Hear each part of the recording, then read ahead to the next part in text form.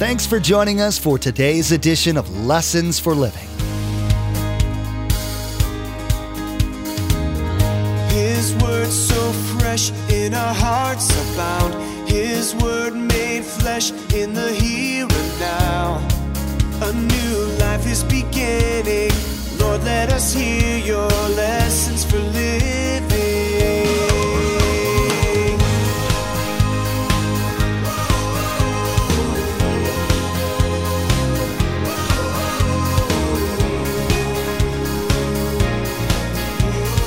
Lord, let us hear your lessons for living. Paul will say, the Bible says, God says, a believer cannot marry an unbeliever because there will absolutely be no agape commitment. There'll be no spiritual commitment. There'll be no spiritual intimacy. You can't pray together. You don't believe the same way. You're going to have trouble raising the children. One's going to go to church, one's not. You just can't do that. Now, second, there has to be this natural human affection, this best friends, that's the way I use it, a relational intimacy in a marriage. And last, of course, is the passion and the eros. Studies show that the failure rate for marriages in the body of Christ is roughly the same as it is outside the church. As followers of God, this should not be. The logical thing to do is to try to figure out why. Pastor Mark will be addressing some of this in his teaching today. He'll be talking about the problems the Corinthian church was having with the same issues: sexuality, marriage, and divorce, and what the Apostle Paul had to say about it. You might find that today's church has some of the same problems. Remember, there's quite a few ways to receive a copy of Pastor Mark's teaching. We'll be sharing all that information with you at the close of today's broadcast. Now, here's Pastor Mark in 1 Corinthians chapter 7 with today's edition of Lessons for Living.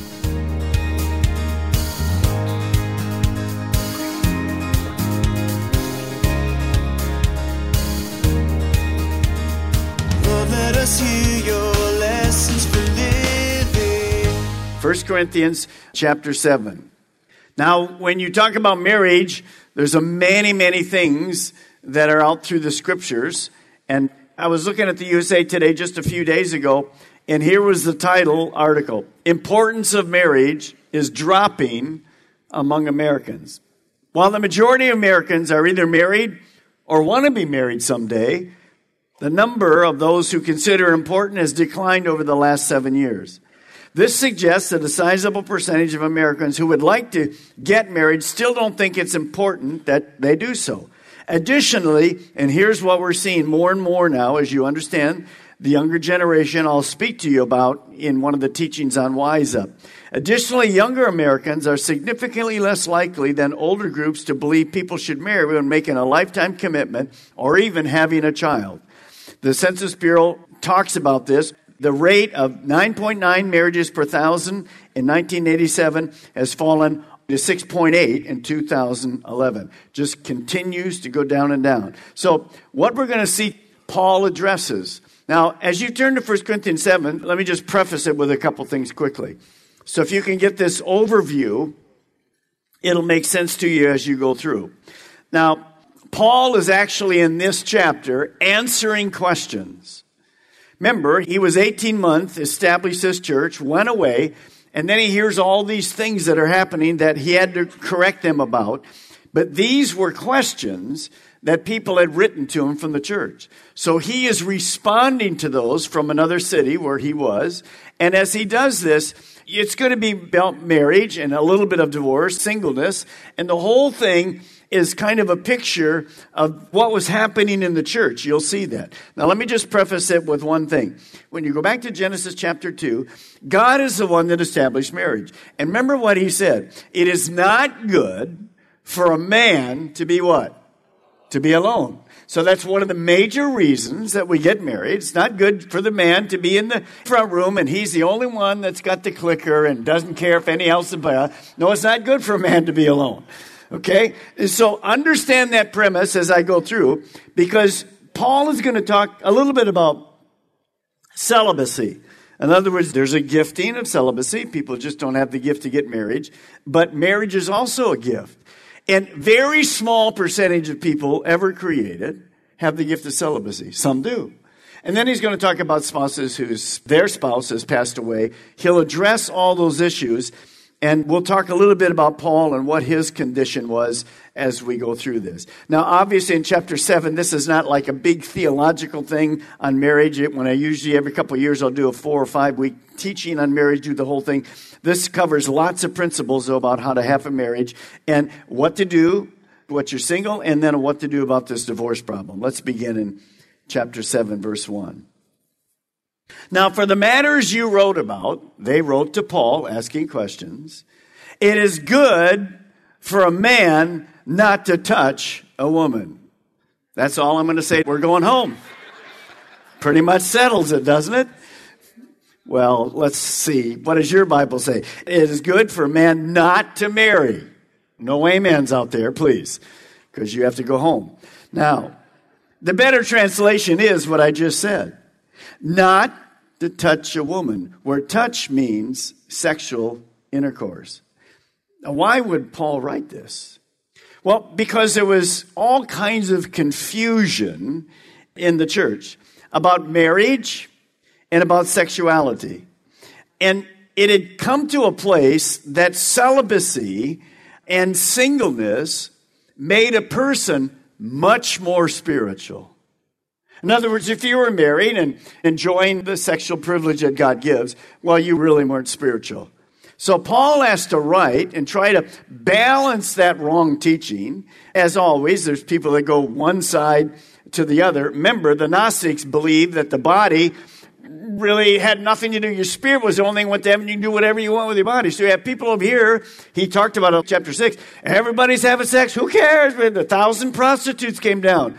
The people in the church were having it. To the opposite side, even married people. Well, celibacy is the highest calling of God. So, sorry, we're in a marriage. We're not going to have any more sex anymore. And so Paul has to write to this problem. Now, understand, Paul is going to say, wait a minute, being married doesn't make somebody a second-class citizen spiritually. Not at all. Now, Paul knew, he absolutely knew, that celibacy was not the norm. It was unusual. A very small percentage of the people are gifted by God that way. So Paul knew that God himself, as I just read to you, Paul knew the Old Testament from Genesis, that God had ordained marriage for all of humanity. By the way, that's how you got here, in case you didn't know. That's how we all got here. Not from celibacy, but from people who were married. That was God's intent. Now look at verse 2. But since there is so much immorality, each man should have his own wife, and each woman her own husband. Now, I'm not going there tonight because this isn't the topic, but understand what you just read. Each man should have his what? Not another man.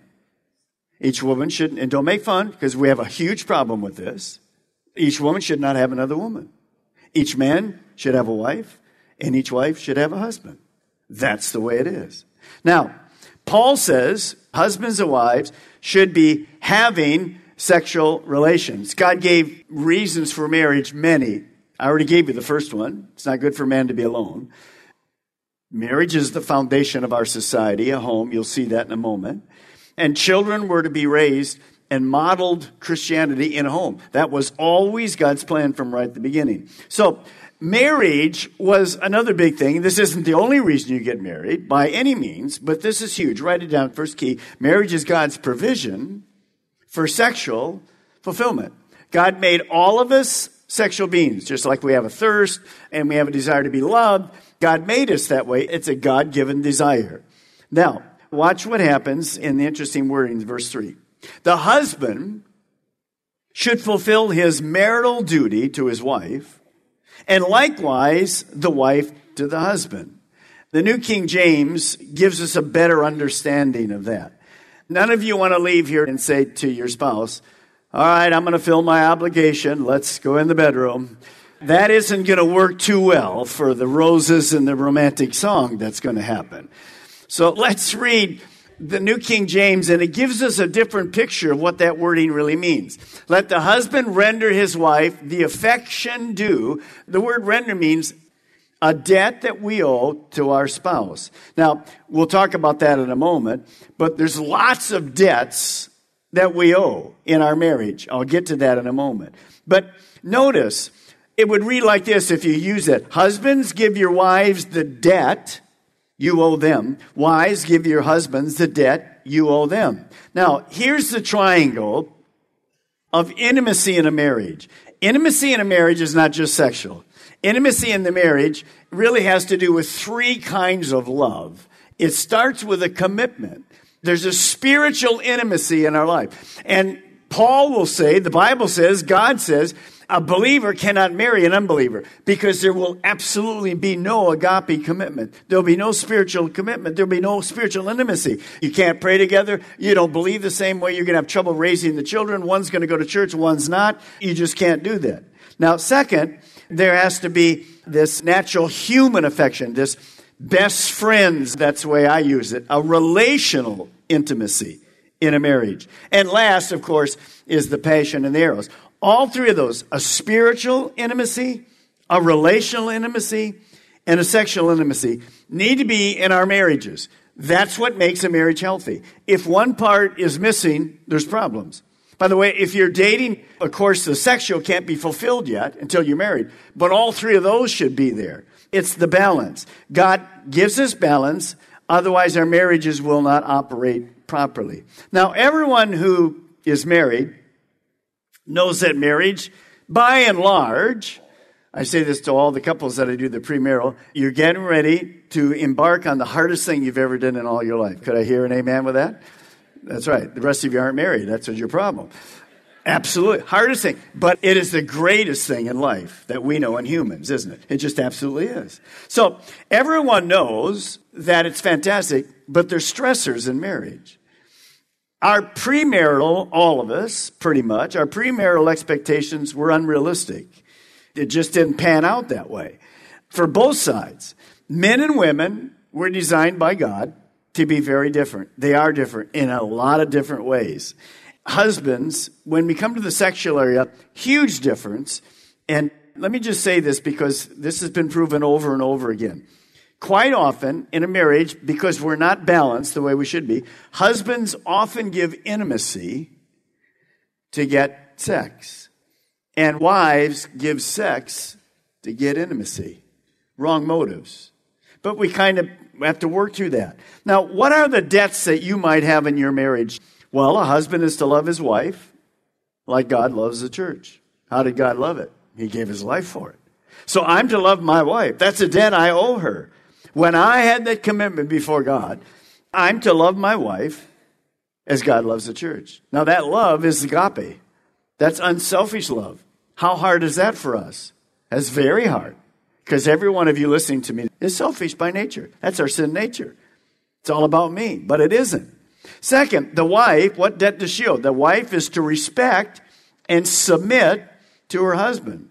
So each partner in marriage takes their own responsibility. And it doesn't work like this. If you'll love me, then I'll respect you. No, we do that. It's a debt I owe. I just do that, regardless of what happens with the other spouse. See, that's where you are going far and above what my selfish nature would want. Now, each partner in a marriage takes his personal responsibility to meet all kinds of needs of their spouse. So, sexual needs, affection, and of course, the spiritual aspect, which we'll talk about at the end. In a marriage, if there's any place where you and I need to be givers, it's a marriage, not a taker. The only way that can happen in my life and your life is to be filled with the Spirit of God, the fruit of the Spirit that's going to come out and exhibit itself in our marriage. Now, some of you come from a background, I'm not sure how prevalent it's taught, but I know it was for many, many years, that the reason for marriage only, and taught by a large church, was procreation, only to have children. The sexual thing was kind of a by thing, and it's not at forefront. That's totally wrong. God designed us for procreation for sure, but for relationship, again, not to be alone, but also he designed us sexual. If he didn't design us that way, if that wasn't one of the things, that fulfillment, then he wouldn't have ever designed it that way at all. Now, notice 1 Corinthians 7:3 in the New Living Translation. I think it says it really well. The husband should fulfill his wife's sexual needs, and the wife should fulfill her husband's needs. So what is that debt? Next thing you can write, the loving responsibility in a marriage is to maintain, because Paul's going to talk about the sexual mostly. I'll talk later more about the affection. Maintain regular sexual relations. So Paul is saying, if you're married, we know that God gave you the gift. And so that sexual expression of love can only really happen in a marriage. Can't happen before marriage. And it's not supposed to happen outside of marriage, adultery, affairs. Now, look at verse 4. It goes even farther. The wife's body does not belong to her alone, but also to her husband. In the same way, the husband's body does not belong to him alone, but also to his wife. Remember how God designed marriage, so that through the union of one husband and one wife, two people, we don't see this anywhere else, two people become one flesh. They become one. So God's marriage covenant, when we got married, he gave each partner the right over the spouse's body for the satisfaction of the other. Now, when you read that, selfish people, what happens in a marriage if a selfish person reads verse 4? What happens in a marriage if a selfish person reads verse 4? Well, what can you have? You can have physical abuse. You can have coercing. Or you can have, on the other side, stubborn rejection. I don't care if my bottom belongs to you or not, forget it. And they go, well, no, you're mine. And so it's abuse. The thing that I want to mention to you both ways, using sex as some kind of a mean of control in marriage is not biblical. How can there be love if that is a controlling force? I'll punish you if you don't. No way that's going to happen. That is not a giver. That is not a debt we owe. So to balance that, so you understand what I'm saying, because as you know, in our world, we have a lot of abuse in homes, outside of homes. We have a lot of abuse with sexual children. If you go to Thailand and Vietnam, it's pitiful. And so Satan takes what's supposed to be special and he abuses it. So I want you to write this next statement. If you're married, if you think of getting married, you'll understand these. Sexual relations must be mutually agreeable.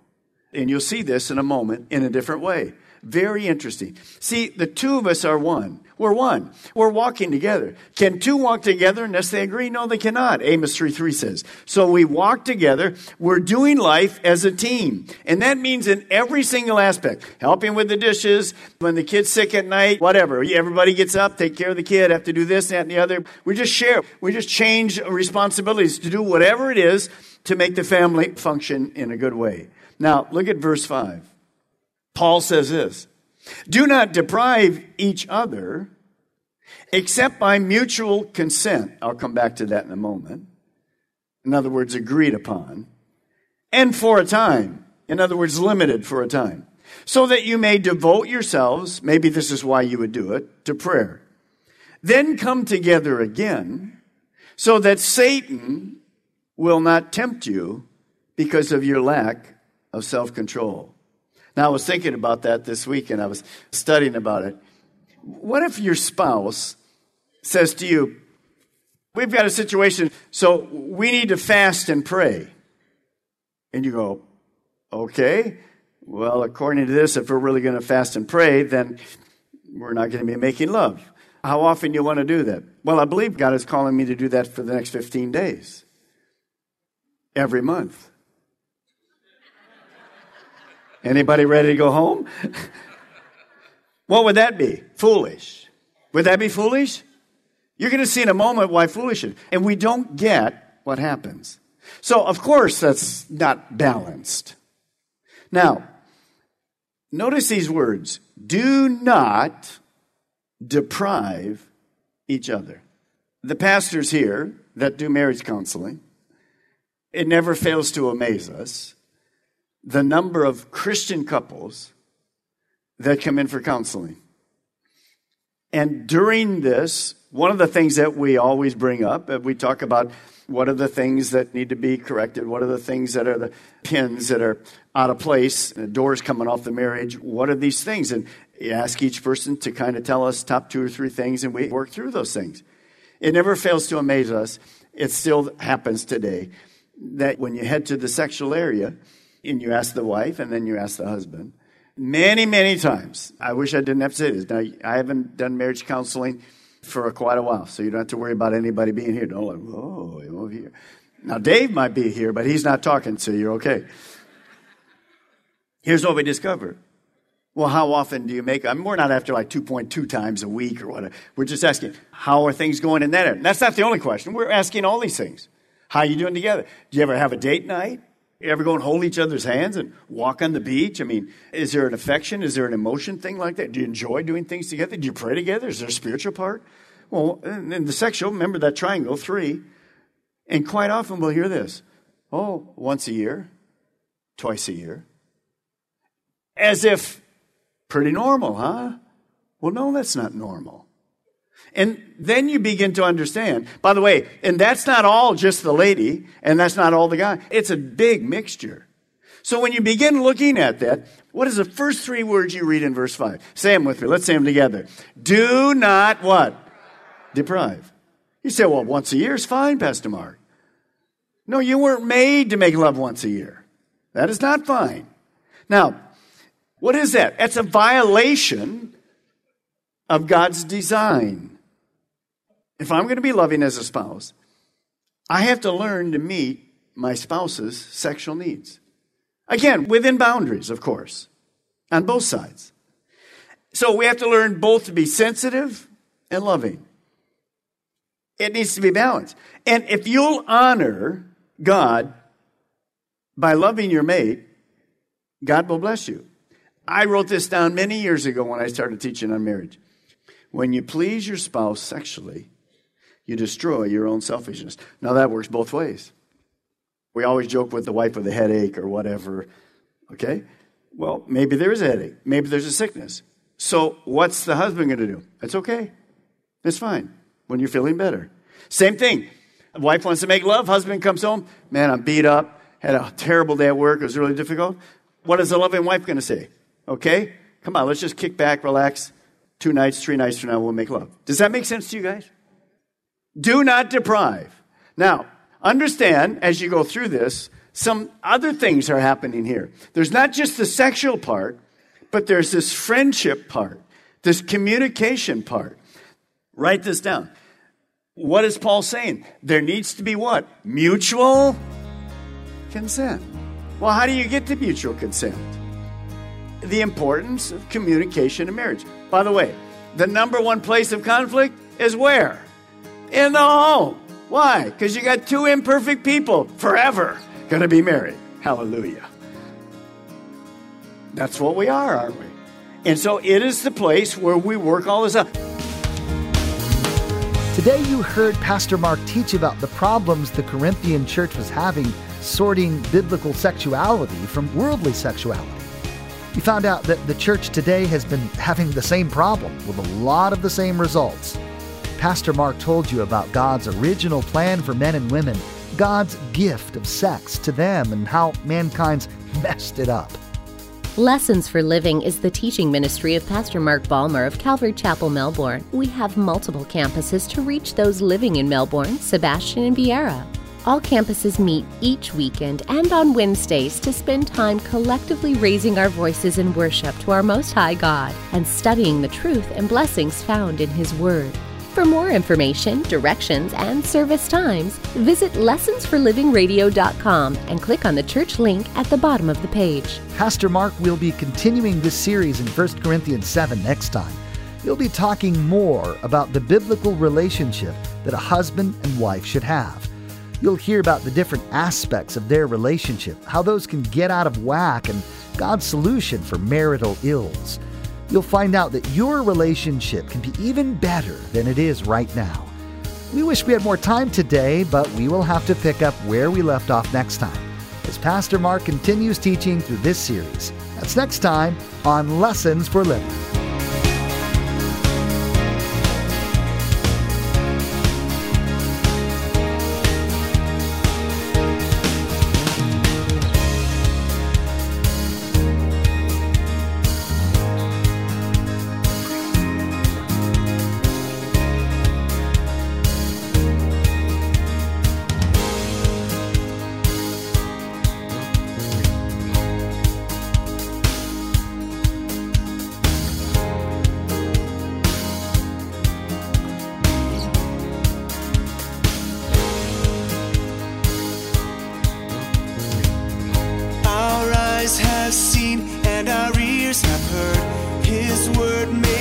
flesh in a hurry.